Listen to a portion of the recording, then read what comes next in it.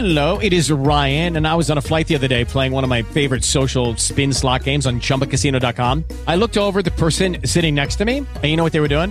They were also playing Chumba Casino. Coincidence? I think not. Everybody's loving having fun with it. Chumba Casino is home to hundreds of casino-style games that you can play for free anytime, anywhere, even at 30,000 feet. So sign up now at ChumbaCasino.com to claim your free welcome bonus. That's ChumbaCasino.com and live the Chumba life. No purchase necessary. VGW. Void where prohibited by law. See terms and conditions. 18+.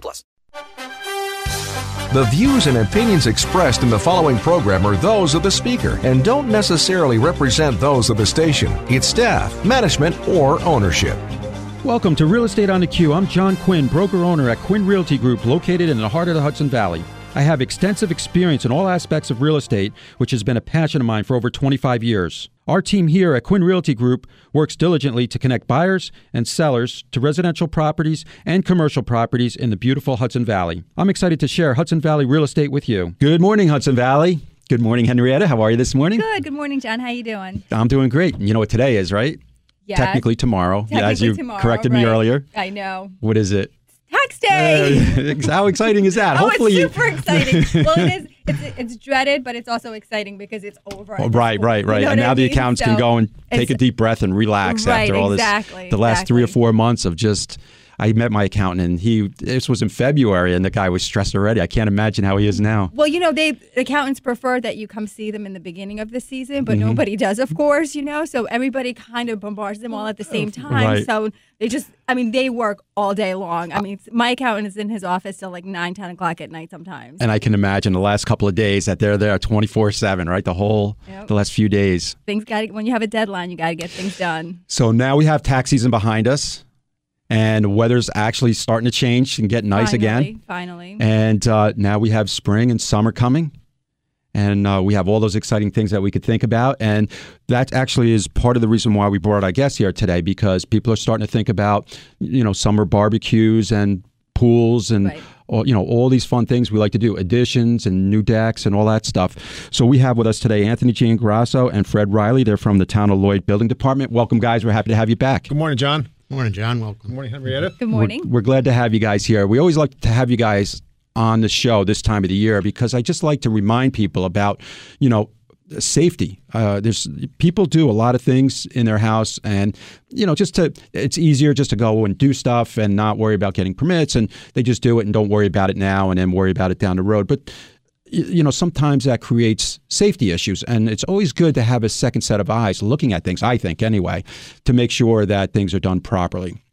So do you guys have any experience with that? Are you getting a lot of permits at this point? Or?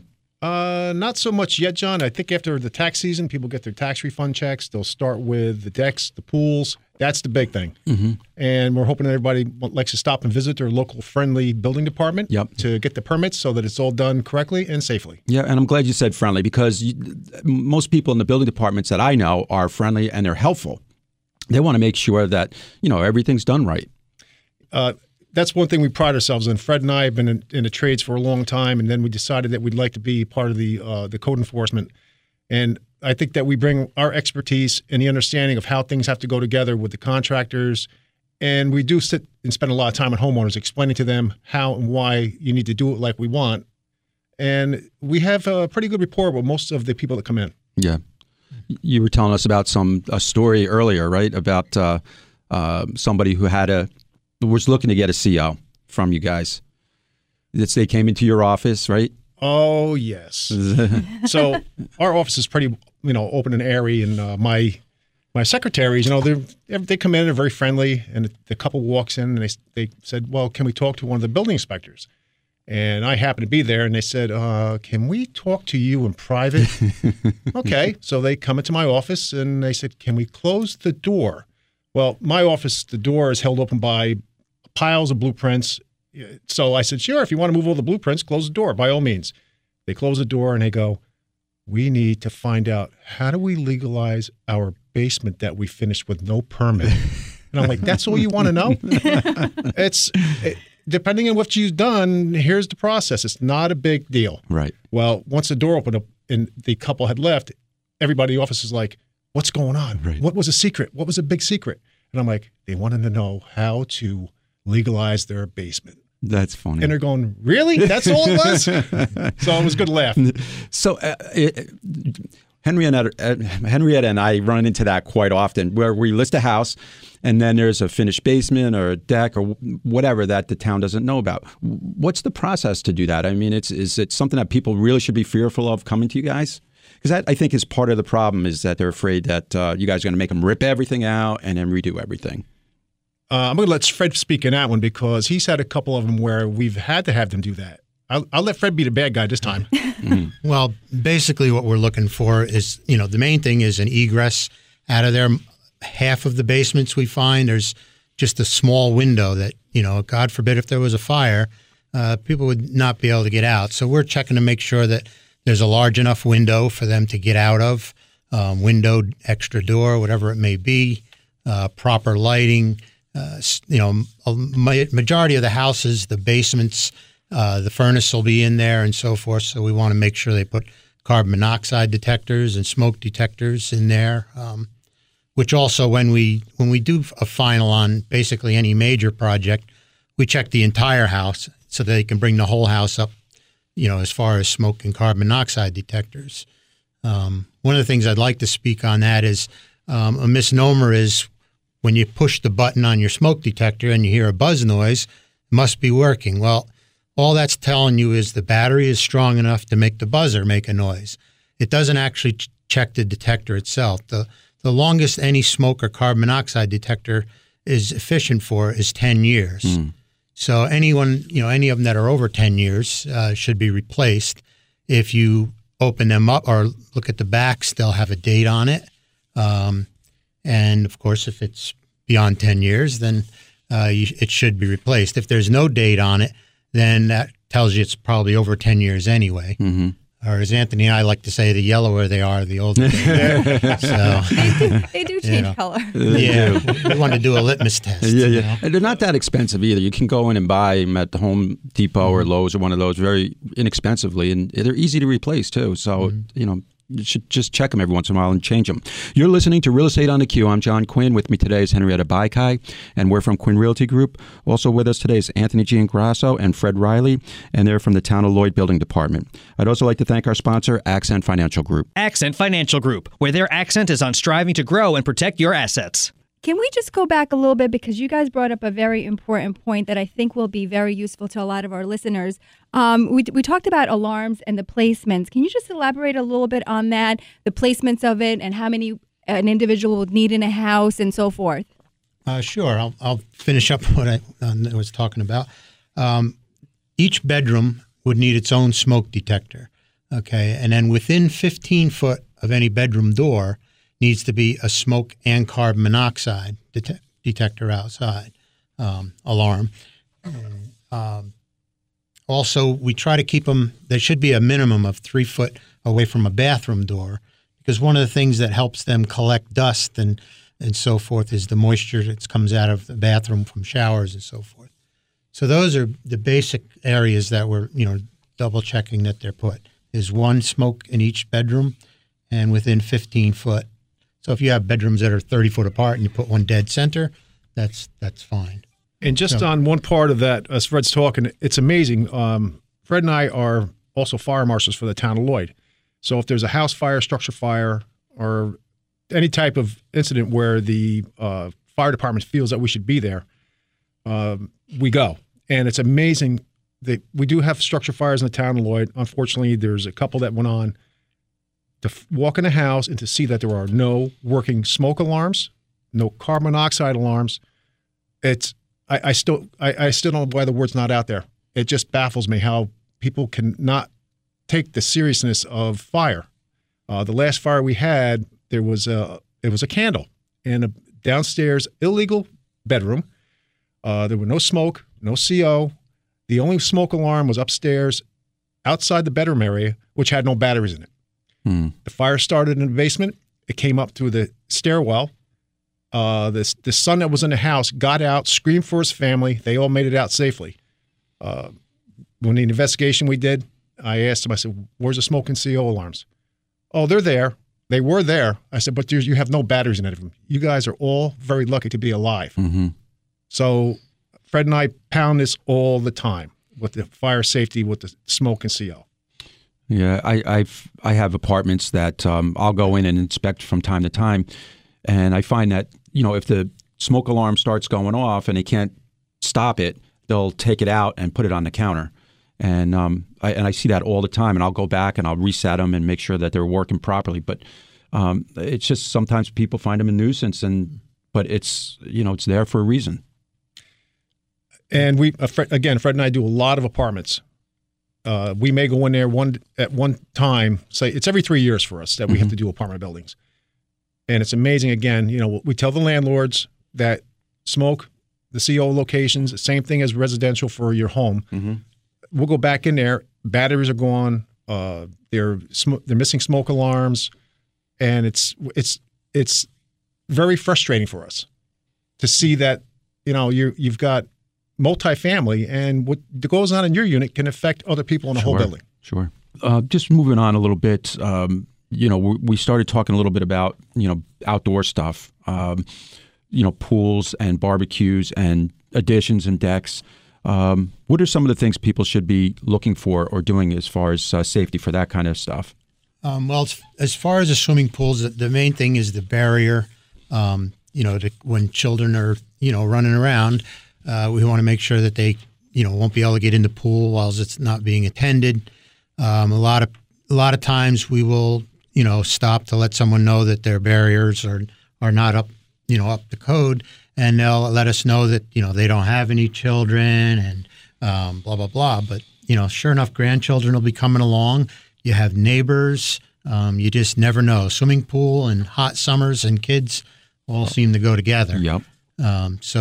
It's something that, fortunately, in the code, even if you have a pool in, we can go and cite them for not having a proper barrier according to our code. So it doesn't have to be just during the actual installation of the pool. We can, if we drive by and see something, we're the voice for the children that don't know any better. Mm-hmm.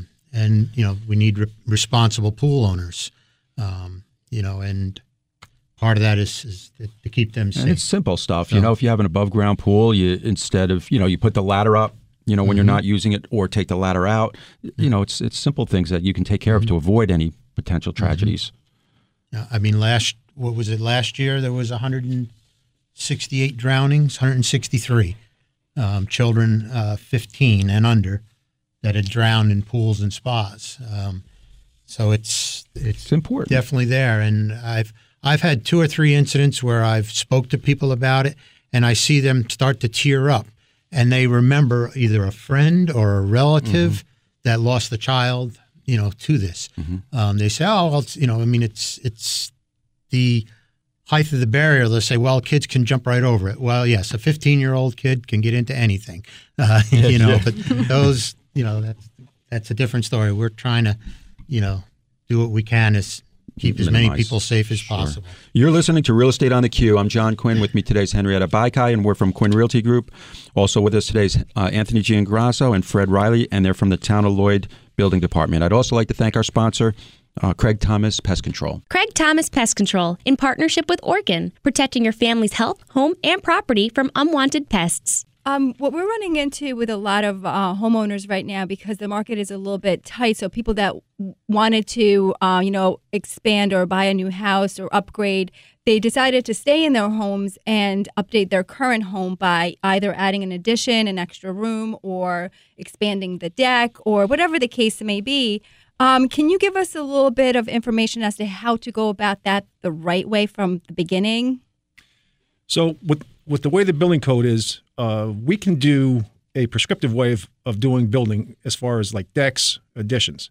Depending on the amount of work that goes into whatever you're building, you may have to have an architect or an engineer design it for you and have a stamp. But most of the time, the stuff when you're going to put an addition on a house, you're going to add onto your deck, you really should be getting permits. We require drawings, dimensions, everything that it takes to put it together and make it safe. And what Fred and I and our director, Dave Barton, does, we go through, we look at the dimensions, we refer to the building codes. We call this a prescriptive type of build, where it's out of the book, it's just like the book says, this is something that we can approve or not approve.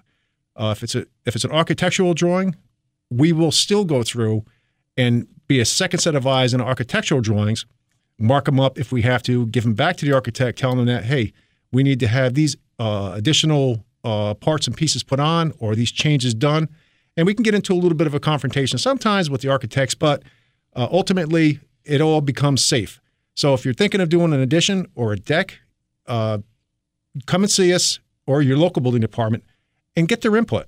And they will tell you what they're going to be looking for. So it's not a sticker shock when you realize that you're going to spend a lot more to just do an addition because of all the new codes. By the way, the 2015 code is now the ICC code for us, and that has a whole section on decks, the fastening part of it, and the correct procedures for making it safe. You know, now that we're talking about decks, I remember a story of something that happened in Highland not too long ago, about a year ago, with a deck. Yeah, we had a deck failure, catastrophic deck failure. The deck was about 20 feet by 16 or 12 foot deep, bolted to the house. The situation was there was a party going on. The people came out, everybody was on the deck getting ready for the fireworks, and they felt a thump. And the next thump they felt was the deck releasing from the house and crashing to the ground with everybody on it. Wow. There were gas grills that were lit. There was glass tables that were there. Everybody was thrown into the mess of the glass, the gas grill. Luckily, nobody got hurt seriously, but everybody did wind up going to the hospital. Wow. What was the cause of the collapse? Was it a collapse, or did it pull away from the house? It pulled away from the house, but after more investigation, we realized that there was no footings under it. The 6x6 poles were just sitting on top of dirt. So whoever built the deck tried to fasten to a thin slab concrete porch and did not use the right fasteners or the right techniques to hold it on there, or consult an architect or engineer for the proper connection to that structure. Wow. That's why Fred and I will look at it and say, you know what, you can't do this. We can't tell you how to do it because it's not a prescriptive way to do it. So you're going to need to seek professional advice and have them tell us how to attach it and have them stamp and seal it, and then we can approve it. Wow. Yeah, no, you're hearing more and more about, people, deck failures and stuff like that. So it is important to do it properly the first way so nobody gets hurt. Yeah. And the other thing, is if you're building a new deck, it's one thing, but, as decks get older, after 5-10 years, you really have to, have them should be inspected also. And, we could also come out and look at them, just give us a call, and, just to see that the deck is still kept up. As Anthony was talking about earlier, we do, apartments, 3 families and up. And part of our inspection there is also looking at the decks and the railings and having people correct them and shore them up if those components are starting to fail. So it's very important to, keep those things up to code. Sure. No, it is, because when I go out with my buyers or even sellers, it depends. Mostly with my buyers, we look through the house all the time. And when I go on the deck, I always shake the railings to see if they're loose. I walk on them to see if there's, you can kind of tell when it's starting to give, especially when the house is a little bit older, built back in the 70s or 60s and the deck is original. So it is always a good idea to, keep up on it. So on that note, as far as looking at the older decks, a homeowner can just do a visual inspection. If you notice the ledger board, which is the board that's attached to the house, or the floor joist or the joists that are part of the deck, if they look like they're starting to separate from the house, it's time to call a qualified contractor and or maybe call a home inspector or your building department and get their opinion on it to see if this is a safe structure, if it's getting ready to fail. A lot of the stuff that we see is improper flashing, where the water gets between the house and a ledger board. It rots out the fasteners, and this is what causes the catastrophic deck failure. Good point. You're listening to Real Estate on the Q. I'm John Quinn. With me today is Henrietta Baikai, and we're from Quinn Realty Group. Also with us today is Anthony Giangrasso and Fred Riley, and they're from the Town of Lloyd Building Department. I'd also like to thank our sponsor, Millspa Furniture. Millspa Furniture, where we've been offering non-disposable furniture and mattresses since 1858. So let's go back a little bit to the permits and what type of work requires permits, anything that you're going to be doing with your house, whether it be a roof, addition, finishing a basement or upstairs, whatever the case is, attics. So not only do people need to come to you and get a building permit, they also have to hire the contractor who is fully insured, and you need to see proof of that insurance before you issue a building permit for a particular job, right? Yes, that's correct. We won't even issue the permit until they have a proof of insurance, and that's to protect everyone. It's to protect the contractor himself from himself, but it is also to protect the homeowner. Right. Nowadays, everybody's sue happy. Sorry to say, but the main part is to know that everybody's protected. If something happens, that they can get the medical care they would need, and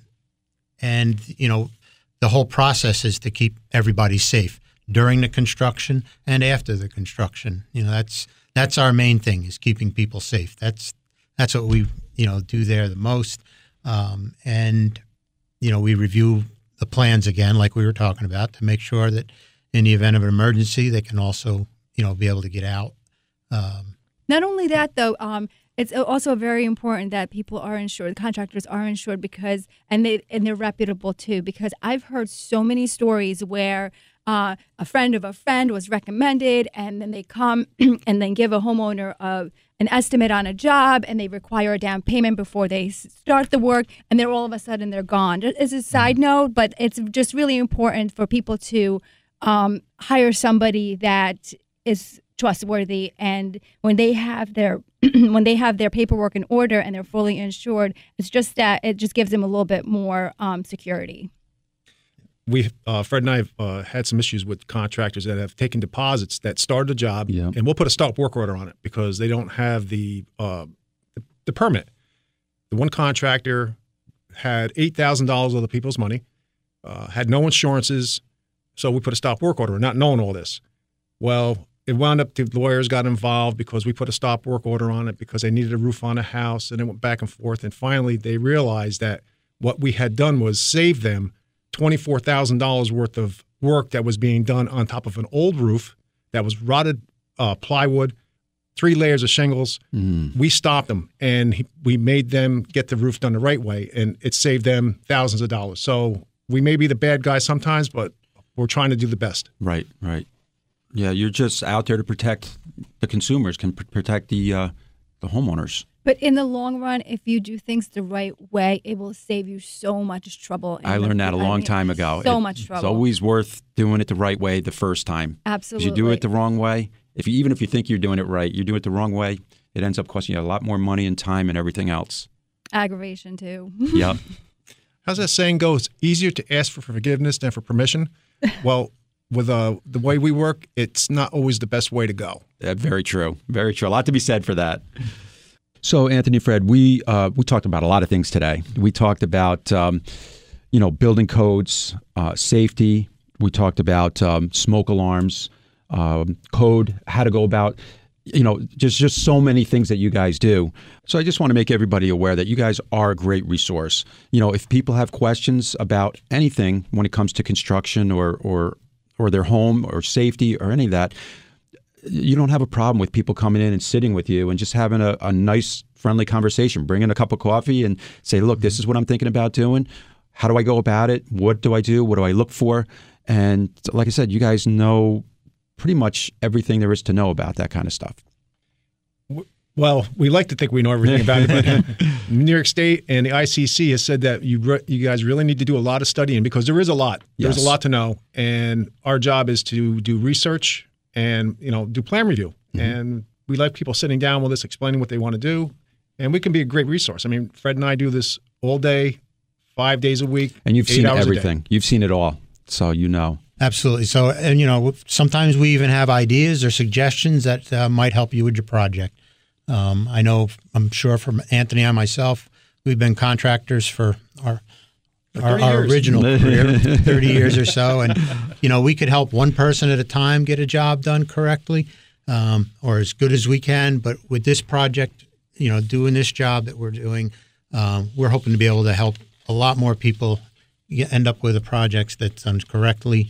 And Anthony and Fred. We want to thank you guys for being here. You guys had a lot of great information. We really enjoy having you on every year. Thank you guys for being here. We really appreciate it.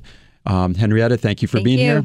Everybody, have a great day. If you have any real estate questions or you'd like to reach us, you can find us online at QuinnRealtyGRP.com or email us at info@QuinnRealtyGRP.com. And our office phone number is 845-883-7700. To find the latest information about Quinn Realty Group, like us on Facebook or follow us on Twitter. Thank you for spending time with me, John Quinn, on Real Estate on the Q. Please join me again next week at the same time. Have a great week. Lucky Land Casino, asking people, what's the weirdest place you've gotten lucky? Lucky? In line at the deli, I guess? Aha, in my dentist's office. More than once, actually. Do I have to say? Yes, you do. In the car before my kids' PTA meeting. Really? Yes. Excuse me, what's the weirdest place you've gotten lucky? I never win and tell. Well, there you have it. You can get lucky anywhere, playing at LuckyLandSlots.com. Play for free right now. Are you feeling lucky? No purchase necessary. Void where prohibited by law. 18+. Terms and conditions apply. See website for details.